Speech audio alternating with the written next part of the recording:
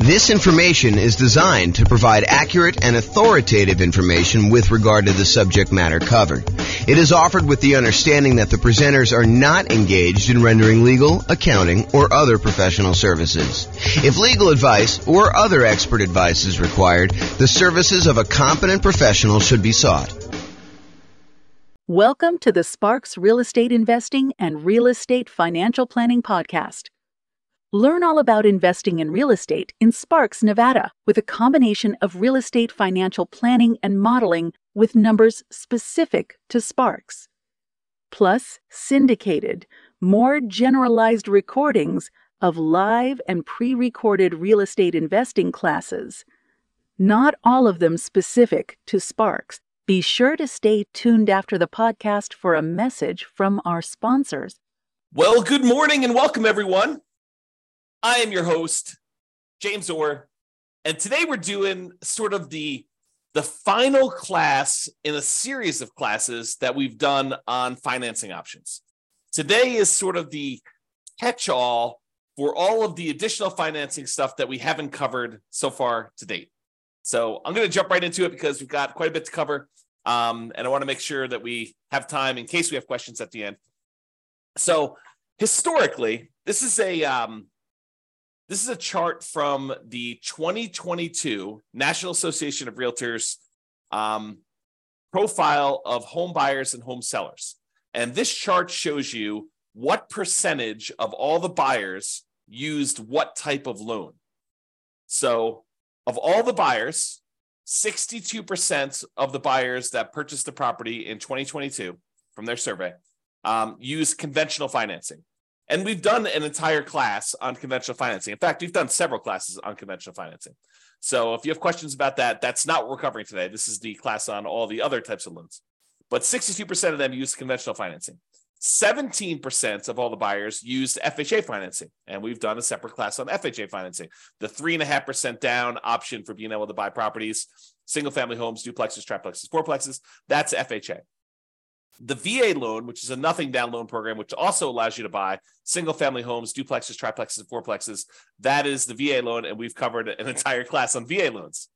5% of the buyers didn't know the type of loan that they got, which honestly is not that surprising. I was surprised that the larger percentage knew what type of loan they got. And then 5% got other. And so we are in that other area. The other area is all the other financing types that have not been covered, and we've covered some of those already. So here are the primary financing options, ones that we've covered before. The conventional financing, which there's the non-owner-occupant versions, putting 15%, getting PMI, or putting 20% or 25% down and buying a property that you do not need to move into. But then there's a whole set of conventional financing for house hackers and nomads that are buying properties as investors, really, but they're moving into the property as an owner-occupant, living there for a period of time, and then they're either renting out part of it, like to roommates, or they're buying a duplex, triplex, or fourplex, and they're renting out, a property that they're living in one of the units and renting out the other ones, like multifamily property. Or I think I lost my train of thought there. So they're doing the low down strategies for the conventional financing, 3% down or 5% down. Okay, so that's conventional. The FHA, we talked about that. That's 3.5% down. VA, we talked about that. USDA is a rural property. It's a nothing down loan program for single family homes. And you use that to buy rural properties in different parts of the country. It's not going to be in a major city. You may need to drive in order to qualify for that. And then we had an entirely separate class on portfolio financing, which is the financing you typically use when you are either buying in some type of LLC, you're buying with partners and forming an LLC, you're buying with some type of self-directed retirement account, or you are buying and you've already got 10 conventional loans, so that you're buying your portfolio loan after you've gotten your loan spots filled up. So we've covered an entire class on that. We're not going to cover today. So those are the primary financing options. This shows you an entire visual showing you all the financing options and then all of the additional financing options that were not the primary ones that we covered. And in order to zoom in and make it a little easier, I broke it up in 2 steps. We've already talked about these. So today we're going to talk about some of these other ones. I am not going to recover in as much detail as I did the ones where we have entirely separate classes. So the intention of this class about all the other financing options is to cover the more unusual ones that we have not yet covered. And they're so unusual that there's not going to be a ton of detail for you to go into because they're really, really unusual. You'll see what I mean here in a second. So creative financing, we've done an entire series of classes on that. That's all the owner financing stuff, wrap financing, buying properties subject to the existing mortgage, doing any type of loan assumption on really low interest rate mortgages there, lease option, lease purchase, the whole rent to own family, any agreement for deed, bond for deed, contract for deed, anything like that. That's all part of the creative financing family. And we've covered that in a separate class. I will very briefly run through those, but honestly, go watch the full, I don't know if it's I think it's a 2-hour class we did on just creative financing by itself, if you were interested in that. Then we've got private money, which we covered when we did the private money and hard money class. The difference in my mind between private money and hard money is private money is someone who is not usually in the business of making a real estate loan. Someone like grandma or grandpa or Uncle Larry or Uncle Bob, the people that they know you, they like you, they trust you. They may have some money invested in something else like CDs, and they're looking to get a good return on their money. And you are a real estate investor and you're looking to borrow money in order to go buy a property, but they are not typically in the business of loaning money on real estate loans. That's private money in my mind. Hard money is someone who is in the business of loaning money, and they're going to make you a loan in order to buy real estate, something like a hard money lender who is advertising and seeking out investments like this. So we talked about that in detail. I even shared with you my private money presentation of like how to go raise private money if you're going to go do that. And hard money, you don't need to go raise private. You don't need to raise hard money. They are already doing that. That is their job, is that they're providing these hard money loans. And we've covered those in a separate class. So I'm not going to deal with a ton of detail on that today either. One thing that we haven't covered super recently, but I have an entire class on as well, is the home equity lines of credit. So using your HELOC, home equity line of credit, in order to borrow money in order to acquire additional properties or buy them outright. So for example, you own your own home, your primary residence free and clear, and you want to go buy a rental property. One could, if they were so inclined, actually do a HELOC on their primary residence, use all the money from that in order to buy the investment property free and clear. So basically, they're transferring a loan, they're putting a HELOC on their primary, and they're using that to buy the property outright. Or they could use that as a down payment in order to buy another property as well. So you don't need the whole amount of money, but you could use it and still be leveraged on the invested property. So we'll talk about HELOCs a little bit, although I do have a separate class on that as well.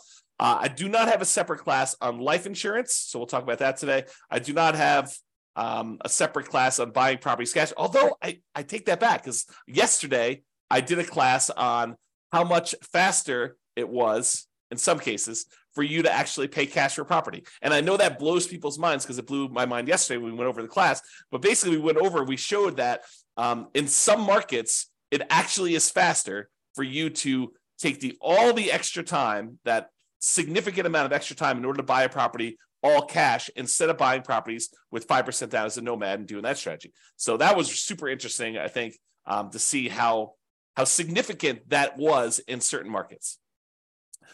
So I do have a separate class on self-directed retirement accounts, but we'll cover that briefly today. And then I've like other classes we've done in the past on partnerships and how to structure them and all that stuff, not specifically on the financing part, although I probably will do a standalone one on that in the future too. But that is what we're planning on covering. So let's jump into some of this stuff, but realize that there is a lot of this that you already have in the terms of a full separate class on these. Okay. All right, so creative financing. Entire separate class on this, but here's the quick overview. Owner financing, it's when a seller owns a property free and clear, they do not have a mortgage on the property, and they act like the bank. You say to them, hey, I'd like to buy your property. They say, great, I'd like to sell the property. I don't want to go get a traditional bank financing. They're like, that's okay. I'd like to get the income from the property. And you guys come to an agreement where you make them monthly payments, you negotiate the terms of the loan, you negotiate how long the loan will be. You negotiate what you need to qualify. In some cases, they'll ask you for your credit score. In some cases, they won't. Some cases, they'll want to see, proof of income. Some cases, they won't. So it's all negotiated there. The interest rate you negotiate with the seller is all negotiated. There's no set ones for that. It's not determined by a bank or anything like that. You get to negotiate it all. And so the seller will act like the bank, and they will accept monthly payments or yearly payments if you negotiate it that way, or quarterly payments, whatever you want to negotiate. And the seller will act like the bank to finance that property for you. That's owner financing. What if the seller has a loan on the property still? Well, you might be able to structure it as wrap financing then, where the seller is going to accept the payment for you. but they are going to pay part of the payment you give them on their underlying loan. They're going to wrap the financing that they have currently on the property, and they're going to give you a new loan around that. So let's say you're buying a $400,000 property, but they owe $200,000 on it with a loan that they already own. So you're going to take that $200,000 loan, you're going to leave it in place. The seller is going to collect payments on you making a payment for the full $400,000 purchase price minus whatever you decide to put up for down payment, whatever you negotiate. And then they are going to take part of the payment that you give to them, and they're going to pay that underlying $200,000 loan. That's wrap financing. Loan assumption is when you're going to formally go to the bank and you are going to formally assume, you're going to apply and take over full responsibility for a loan that the seller already has. So, for example, the seller, a couple of years ago got a really, really good FHA loan, and you come in and you want to buy that property from them. You can formally go to the lender that has that loan and tell them you would like to formally assume the FHA loan, and they will have you fill out some paperwork. They may have you pay a fee, and then you take over their FHA loan with their old interest rate, which is probably attractive compared to what you can get today. The tricky part about doing loan assumptions in today's market is, in a lot of cases, not every single case, but in a lot of cases, the seller has acquired a property where they got their loan a few years ago, and the property values have gone up very rapidly since then. So they may have some equity that you may need to negotiate in some form or pay them in order to be able to formally assume their loan. Okay, so that's the loan assumption. That's part of the creative financing. Then there's the whole rent to own, lease option, lease purchase family, which is you agree, you go to a seller. You go usually to a landlord who's renting the property, although it can be to a seller, and you go to them and you say, look, I realize you're renting this property. I would like to rent it from you, but I would also like to be able to buy it from you. They're like, that sounds good. Why don't we go ahead and do this? We will structure a lease agreement, and I'll give you an option agreement to be able to buy the property. And so now you have a lease agreement in place with also, in addition, an option agreement in order to be able to buy the property for a certain price at a certain date in the future with certain terms. And so basically you structure this. That's a lease with an option. Or you guys can come to an agreement, have the attorney say to you, hey, look, why don't we do this as a lease purchase? We'll have a lease agreement in place, and we'll have a purchase contract that's good for a year or 2 years or whatever it is. And so now you have a lease with a purchase contract, which is a lease purchase. So that's the whole rent to own, lease option, lease purchase family, if you want to structure it that way. Then there's the whole agreement for deed, bond for deed, contract for deed, installment land contract. You could think of this almost like your car financing, where you don't technically own your car until you've made all the payments as agreed. That's this version for house. You have an agreement with the seller that says if you make payments over a certain agreed upon period of time and you pay off the full amount of the property, at the end of it, they will then give you a deed for the property.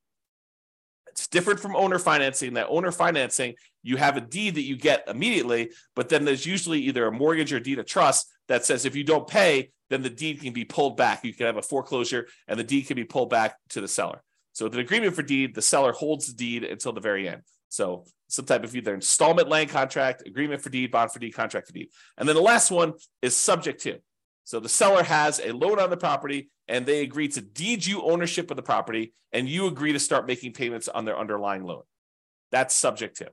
Okay, so that's the whole creative financing family. Go watch the 2-hour version of that class for a lot more detail on that. But that is one of the other financing options that we have not talked about. Well, I guess we've talked about it in a separate class.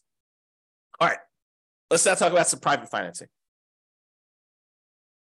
And again, we have an entirely separate class on private financing and owner financing where I give you some of my private financing. I think I give you my private financing report that I would use when I'm sitting down talking to somebody who is maybe interested in loaning money. You can look through that. Do not copy mine, please. Go ahead and use it to get some ideas and then make your own. All right, so private financing. We don't usually use private financing for nomads or house hackers. This is usually, like investment properties that you're not moving into, although you could, I guess, in some really rare cases, get grandma to loan you money in order to do a nomad property, but it's highly unusual. Most cases, we're actually using some type of conventional long-term financing on those. So private financing, as I mentioned before, this is friends and family. It is not someone who's in the business of making loans. So to go to somebody and say, do you know somebody who's doing private financing? That's not how you do this. What you're really asking them is, do you know someone who's a hard money lender? If you want to do private financing, you got to go talk to them individually. At Thanksgiving dinner, you tell grandma what you're doing. She's like, I got this money sitting in the CD. Why don't we do something together? You can say, that sounds like a great idea, grandma. Let's work together and you can loan me the money. That's private financing. Or you're at work and you're telling your buddy at work, hey, I'm doing these fix and flips and, I'm borrowing money from this guy and he's charging me 15%. And the guy's like, hey, 15%, that sounds really good. I said, yeah. He's like, hey, I'd be willing to do it for 12% or 10% or 8% or 7%. And so you end up talking to your buddy at work and your buddy at work's got some money that they want to get a return on. And you guys work together to structure that, usually with the help of an attorney structuring the paperwork for the first time or two. Okay. So private financing, more flexible than banks and can be much faster to close. The relationship is really important. It's actually critical in this case. It still requires a good financial statement because grandma's going to want to know that you're solvent, right? She's probably not going to take a risk if, you're not paying your other bills. She may, but probably not. And then it's typically, the range that you're able to negotiate is completely up to you, what you and grandma or someone else decide. But I would say it's typically in the 4 to 8% range right now. Can be a little bit higher, can be a little bit lower, depending on your relationship with the person and what they want and need. Okay, so that's private financing. Hard money, entirely separate class on this. Don't usually use this for nomads or house hackers because the hard money lenders are not usually willing to make consumer loans where you are moving into the property. They usually only want to make commercial loans where you are not moving into the property. So they'll do loans like stuff on fix and flips, or if you're doing some type of like BRRRR strategy where you're buying a property, you're rehabbing it, you're getting it rented out, and then you're refinancing it at this point, probably a year later. That's the new rule for doing BRRRR. So you're probably doing that and you're using a hard money lender for that kind of 12-month period in order to do it.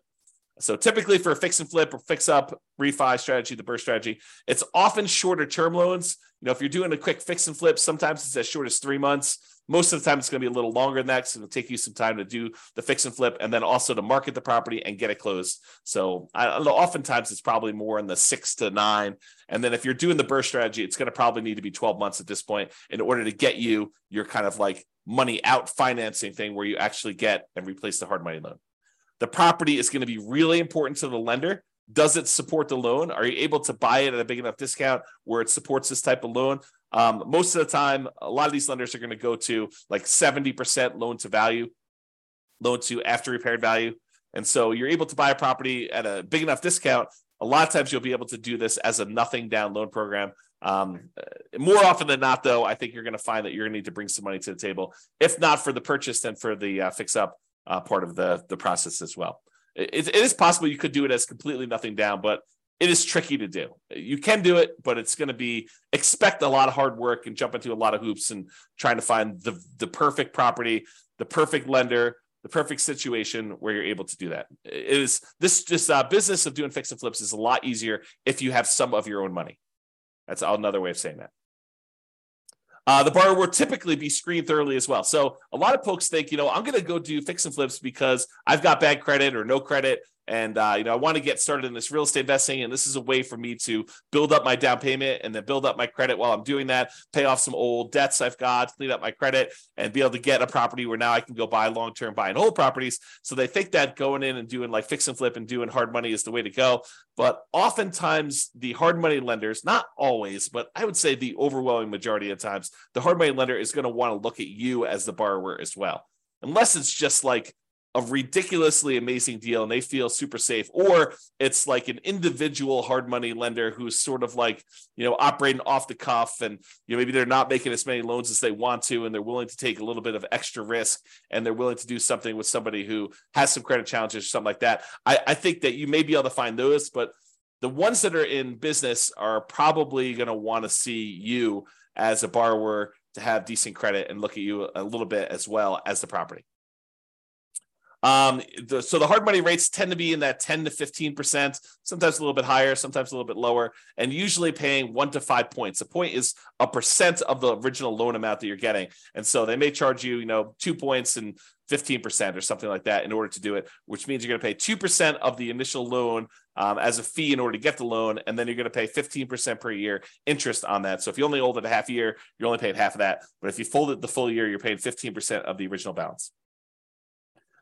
My opinion, and this may change over time, but my opinion is there's more money than there are deals right now. And this could change over time sometimes. And it's also market dependent. There's some markets where there's plenty of deals. There's some markets where the market's still really hot and we're still seeing high demand for properties. And it's hard to find deals where you can buy them at big discounts, especially when there's not a lot of inventory and a lot of people still want to buy houses. So just be careful about that.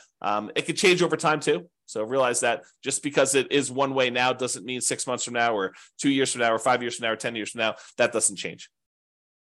And hard money can be used in conjunction with other financing. So sometimes we'll go and want to do owner financing with a seller, and we'll go and we'll use a really small hard money first mortgage in first position, where we're borrowing, $60,000 to go buy a $500,000 property. We're giving $50,000 of that to the seller in order to get the owner financing. Then the seller is carrying back a note for $450,000 on a $500,000 purchase. You're giving them $50,000 of the $60,000 you borrow, and you're taking $10,000 in order to do repairs and for some holding costs or whatever else you're doing there. So that's an example where you could use hard money in conjunction with another strategy, for example, that owner financing deal.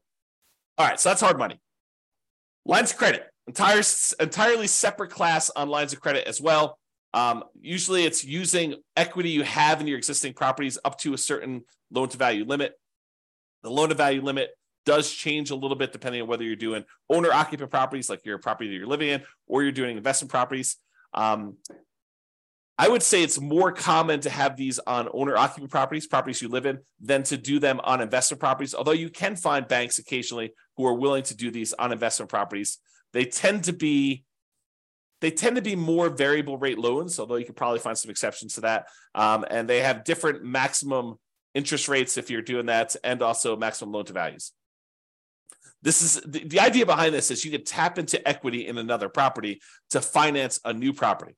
The thing you need to be careful of when you're thinking about lines of credit is that make sure that the money you're pulling out of the HELOC, that the new property you're buying supports the payment on that as well. Otherwise, you've got this payment on your HELOC, and you may have used that money as a down payment, as an example, and then the property needs to support and get a big enough return, and it's going to be like what you would look at normally as your cash on cash return on investment, because normally it's thinking you're using that down payment, you've got that as money out there. So now your cash on cash return on investment needs to be enough to pay the payments on that HELOC that you got. And depending on what market you're in and what interest rates are in the property you're buying, that sometimes is hard to do. In some markets, it's easy to do, but in some markets, it's really difficult to do. So another little warning about HELOCs is, in some cases, these HELOCs can be closed early in times of tight lending periods. So if we see some type of financial crisis, it's not unheard of to have the bank call you up and tell you, hey, look, we're closing down your line of credit. Maybe they're telling you we want to see, depending on what your agreement actually with them says, but maybe they want you to pay off the amount that you owe in a certain period of time. Maybe they'll convert that to a fixed period loan, but they won't let you borrow anymore. So realize that there are times when the lender's appetite for these can change, usually with some type of financial crisis, like 2008, 2009, that sort of stuff, where now the lenders are no longer willing to have these home equity lines of credit out there and available to you in case you want to use them. So if you think this is going to be a strategy you could use universally, that may not be the best plan. If you think, hey, look, my plan is to go buy all these properties and have HELOCs on all of them, and then to use these HELOCs in order to acquire properties, that may work great until they close down all the HELOCs. And then you'd have to change your strategy. So just realize that can happen, kind of thinking ahead when you do your strategy. All right, life insurance. So I'm not an expert on life insurance, and there's not a separate class on this. So I'm going to try to cover it as well as I can, but realize that you want to go talk to, if you have a life insurance policy already, you want to go talk to your existing rep who can actually walk you through this. And if you're thinking about doing this, you should really study this. And there's a lot of, how can I describe this? There's a lot of information out there about life insurance that is designed to be persuasive to sell you life insurance, but is worded oddly. So there's a period of time a few years ago now, probably 3 or 4 years ago, where me and a couple friends were really digging into this life insurance idea. Like they talk about like the infinite banking stuff and everything like that. So there's a period of time where I was doing a ton of reading and a ton of study this. And one of the things I came away with is the way that some people were wording their description of life insurance and how it gets used, while it was technically correct, it was, in my opinion, misleading. It was worded in such a way that you could interpret it in a true way, but you could also say, that's not exactly what's going on there. So just be real, like eyes wide open if you're going to go do life insurance. Not that it's a bad thing, but realize that if it seems too good to be true, it probably is too good to be true. I guess is another way of describing what I'm talking about here. Okay, so the idea behind life insurance, though, is you could pay a company, a third-party life insurance company, and you can pay them a certain amount of money. And this is like term life insurance. I'll give you the really brief thing. So you pay a certain amount of money, and for a certain period of time, like the next year or 5 years or whatever it is, if you happen to die during that period of time, then the life insurance company will pay out. So, for example, maybe you pay in, I don't know what the numbers are, but let's say you pay in $1,000 a year for the next 5 years. And if you die at any point during the next 5 years, they will pay out, $1 million. I don't know if those are the exact numbers, but the idea is you pay in a certain amount of money and they pay you out a certain amount of money if you happen to die during that period. And there are usually some exceptions, like, if you die in within the first 3 months of the policy and it was, by your own doing or something like that, then they may not pay out. So there's usually some type of carve out for this type of stuff. So for life insurance. So that's sort of term insurance, and you don't have any residual balance. It's not like you pay the $1,000 in, and you've got an account with them that's accumulating or accruing or whatever it is like there. You pay them a certain amount of money, and you get the life insurance benefit from that. But there are all sorts of variations, and they go by a whole bunch of different names. And there's a wide range of all this stuff. But basically, you can choose to pay in a larger amount to the life insurance company. And they will then invest that money and they will earn a return. And then they will have your balance with them actually grow. And so part of the money is going to pay a life insurance premium so that if you do die, there is a big payout.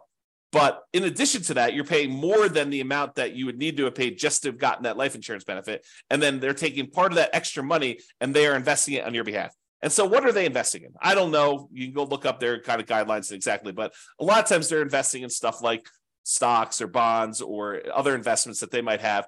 And in some cases, what they're doing is they're taking the money that they have and they are loaning it out to the actual holders of the policy.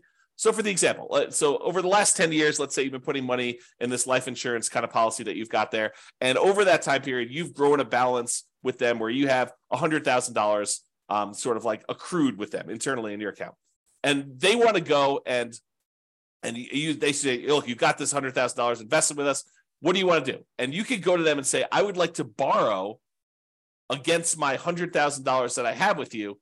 And then they will loan that to you and they will charge interest to that. And they may not charge you the interest directly. They may sort of like do some accounting where maybe there's payments on it, maybe there's not payments on it. You really need to go talk to your policyholder as to what this might work like. But realize that any interest you're paying it to yourself instead of that money growing in whatever it is there. So that's sort of the idea. So you're really just, it's sort of like a weird savings account with some additional tax benefits and maybe some, of the policy itself going to some life insurance. They get all complicated. There's lots of variations on them. So go do that. So the idea is you may decide to pay into this life insurance policy and have this be an investment vehicle. And then you could borrow money from this in order to purchase rental properties or do something else, whatever you really want to do. It's up to you as to what you can do there. And just make sure that your property can support any additional debt or interest payments that you're accruing or that you're actually having to pay by doing this life insurance policy. I'll make one other point about this life insurance. Really, you should dig in if it's something that's of interest to you. But the thinking of this is this. If you're going to go hire a third-party company in order to take this money and invest it on your behalf, they're going to go buy stocks or bonds or whatever they're going to do. Realize that they're not usually giving you the exact return that they're earning. And they may charge you some type of admin fee, or they may say, we will, you'll get 80% of it, or you'll get something. So really, they can structure it lots of different ways, but they're having to profit to run their whole organization from the money that you have invested with them. So it's not like you just take the money and you invest it directly and you get to keep 100%. They're usually taking the money and they're investing it and they're charging you some type of fee in order to do that. Okay, that's enough being said about life insurance. Let's move on. Let's talk about self-directed retirement accounts. And there's an entire separate class on this.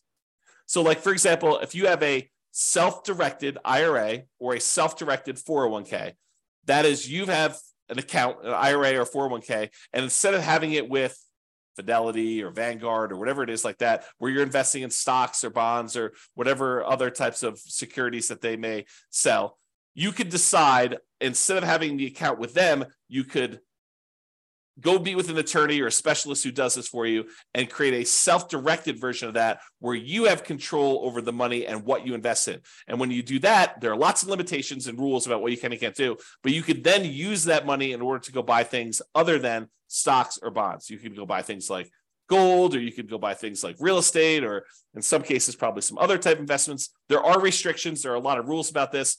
Go watch the class on a lot of details on that. And also, there are rules about what you can do for the investment you're buying. So there are limitations on, if you go buy the property, you doing work on that property if it is your self-directed retirement account. So just be careful about buying a property thinking that you're going to do the rehab on it and then you're going to be able to sell this property. There are restrictions on that. And so you may need to work with someone else or hire someone else to do those jobs if you're going to do it. Now, if you go use this self-directed retirement account and you want to use it as a down payment to get a loan in order to do a purchase of property, most lenders are going to insist on doing a non-recourse loan because they can't go after your IRA or your 401k, your self-directed stuff. If you're getting a mortgage with a property owned by a self-directed retirement account. So if you think, I'm going to take this money and I'm going to go get a rental property, you're not going to probably be able to put 20% down. If you're going to get a non-recourse loan, usually as a portfolio loan with a portfolio lender, they're usually going to require at least 35% down as a non-recourse loan. And because they're using some type of, debt service coverage ratio in order to make sure that the property is going to be supporting itself, they may require more than 35% down. And it's been my experience with clients that have used these before is that sometimes you don't find this out until really late in the game, like a week before closing, when you've done a lot of stuff and you don't want to drop out of the contract. Then they tell you, look, I know we originally talked about 35%, but after we've looked at the whole situation and the property and everything, we're going to now require 45% down or 52% down or whatever it is that they tell you in order to be able to get that loan. So be prepared. You heard it here first, that these 35% numbers are not like the set in stone number that you have to do for a lot of lenders. Okay. When you get these type of non-recourse loans, if you're getting like 30-year financing, in most cases, those are going to be some type of adjustable rate mortgage. They're going to be variable. And if you do a 15-year amortization, in some cases, you may be able to find ones where they have fixed rate financing on those. But the problem with 15% or 15-year fixed rate financing is a lot of times the payment on those is so much larger that your cash flow is going to be really ugly. It's going to have negative cash flow in a lot of cases when you do this. Now, there's sort of like this weird, I don't know if it's a trick, but some lenders consider you funding an LLC from your self-directed IRA or self-directed 401k as different than the self-directed IRA or self-directed 401k being the owner of the property and investing directly. So, for example, you have a buddy who also is interested in investing in rental property. You guys decide to form an LLC together. And you guys get together and your self-directed IRA is going to be the one that wants to fund the deal. So the self-directed IRA takes let's call it a 50% ownership interest, could be whatever you decide, but it takes half ownership interest in the property in exchange for providing, in this case, let's call it 20% down. And then your partner, your other investor buddy, is going to be the operating person in the agreement. They're going to go find the property. They're going to do all the work on the property. They're going to manage the property. They're going to do all that in exchange for their half of the deal. You guys are going to go out and buy a property. And for some reason, a lot of these portfolio lenders, when you're going to go form an LLC that has the self-directed IRA just being the funding partner in the LLC, they see that as different than your IRA owning the property directly. And there's probably some good reasons why, right?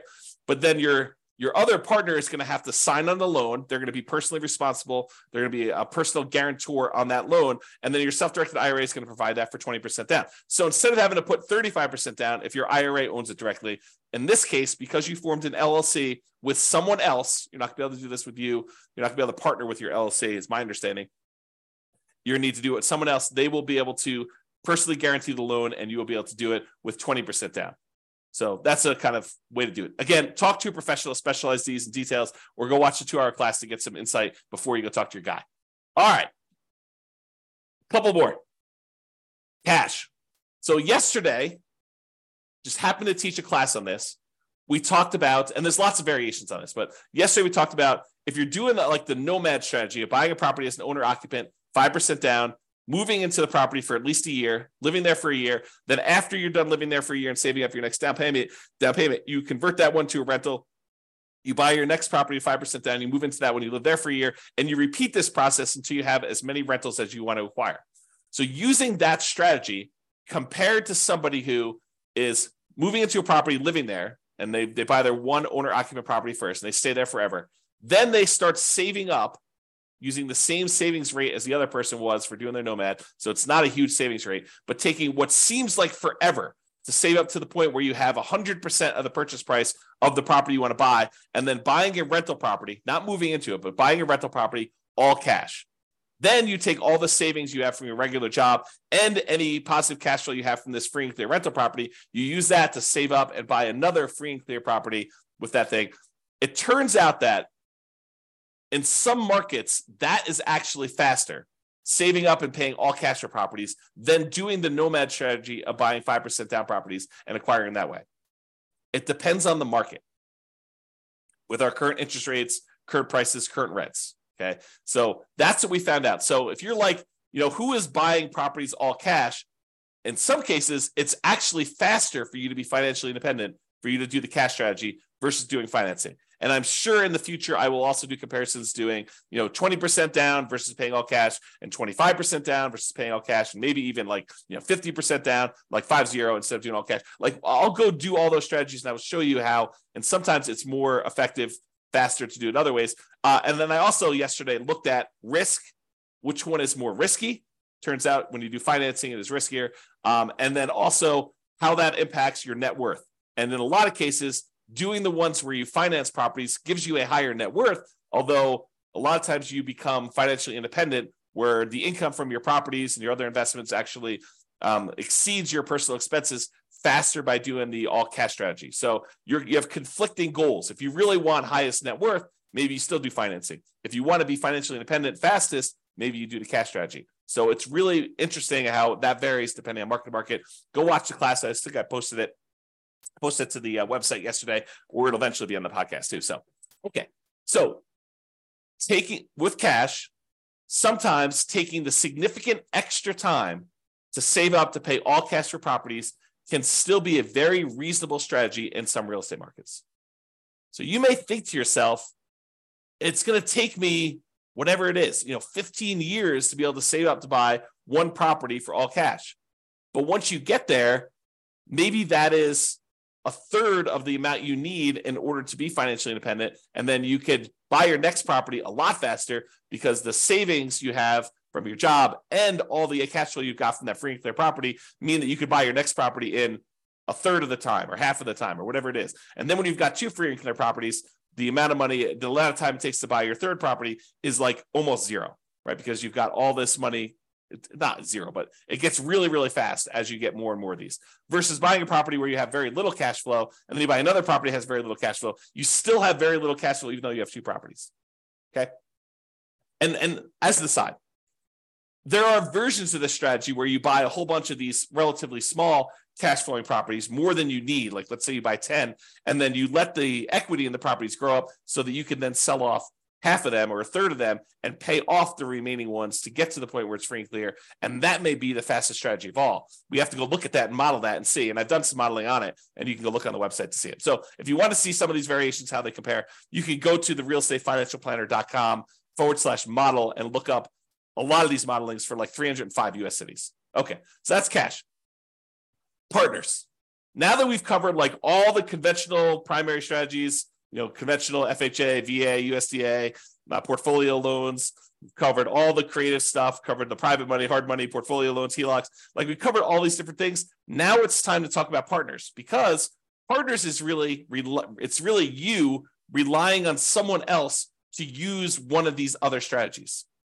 Right? I mean, they're going to get the money from somewhere. Either they've got cash, or they're going to go get a private money loan, or they're going to go get a hard money loan, or they're going to get a portfolio loan, or they're going to use a HELOC on their own property, or they're going to use their life insurance or their self-directed retirement account or whatever. And so the idea is that partners is really just meaning you're not the one getting the loan.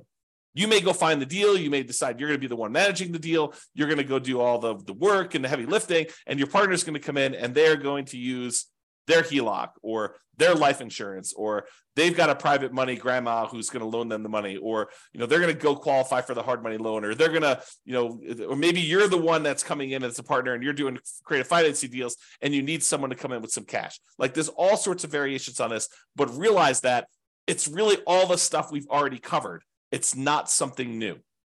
Okay. And just be careful if you do partners. If you sign on the loan with your partner, this typically does count as a loan spot for everyone that signs.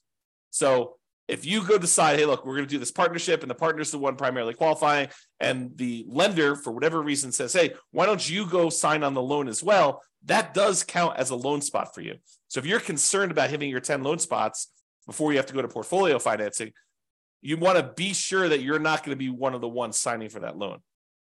And it may mean that you need to structure it slightly differently. So talk to your attorney and your lender to make sure that you got that structured right. Okay? So in conclusion, you're much more likely, as I showed you at the very beginning, to utilize one of the primary financing options when buying rentals. So it's conventional financing, FHA, VA, USDA, and then other. And the other was like 5%, if I remember correctly. So 5% now, we've talked about all these other options you've got, from creative financing, private money, hard money, portfolio loans, all these other things that we've got here, those just are that 5%. So there's a really small chance that you're going to need to use these at all. And then if you do decide to use them, this is kind of the information you've got there. So, however, there are some more unusual, less frequently used options that we've talked about that you might want to consider, as there are more unusual situations. All right, that's all I got. Any questions from the folks that are on live? Otherwise, we're going to call it here. Hope you enjoyed the kind of series on financing. Go dig into the other classes if you want details on those. Any final questions?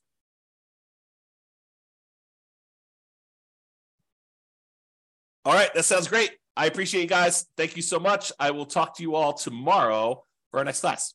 Bye-bye for now. With home prices up, mortgage interest rates up, and rents up, but not quite enough to counteract the higher prices and interest rates, cash flow on rental properties in Sparks is harder than ever. Book a call with the Real Estate Financial Planner to apply our proprietary 88 strategies to improve cash flow on your rentals. See the show notes for a link to schedule your call and improve your cash flow today. If you're a real estate agent, lender, or professional in Sparks that wants to help our real estate investor listeners, consider reaching out to learn about collaboration opportunities with this podcast. We'd love to add more value to our listeners by having you assist our investors buy, sell, and finance their real estate investments. See the show notes to schedule a call to discuss collaboration opportunities.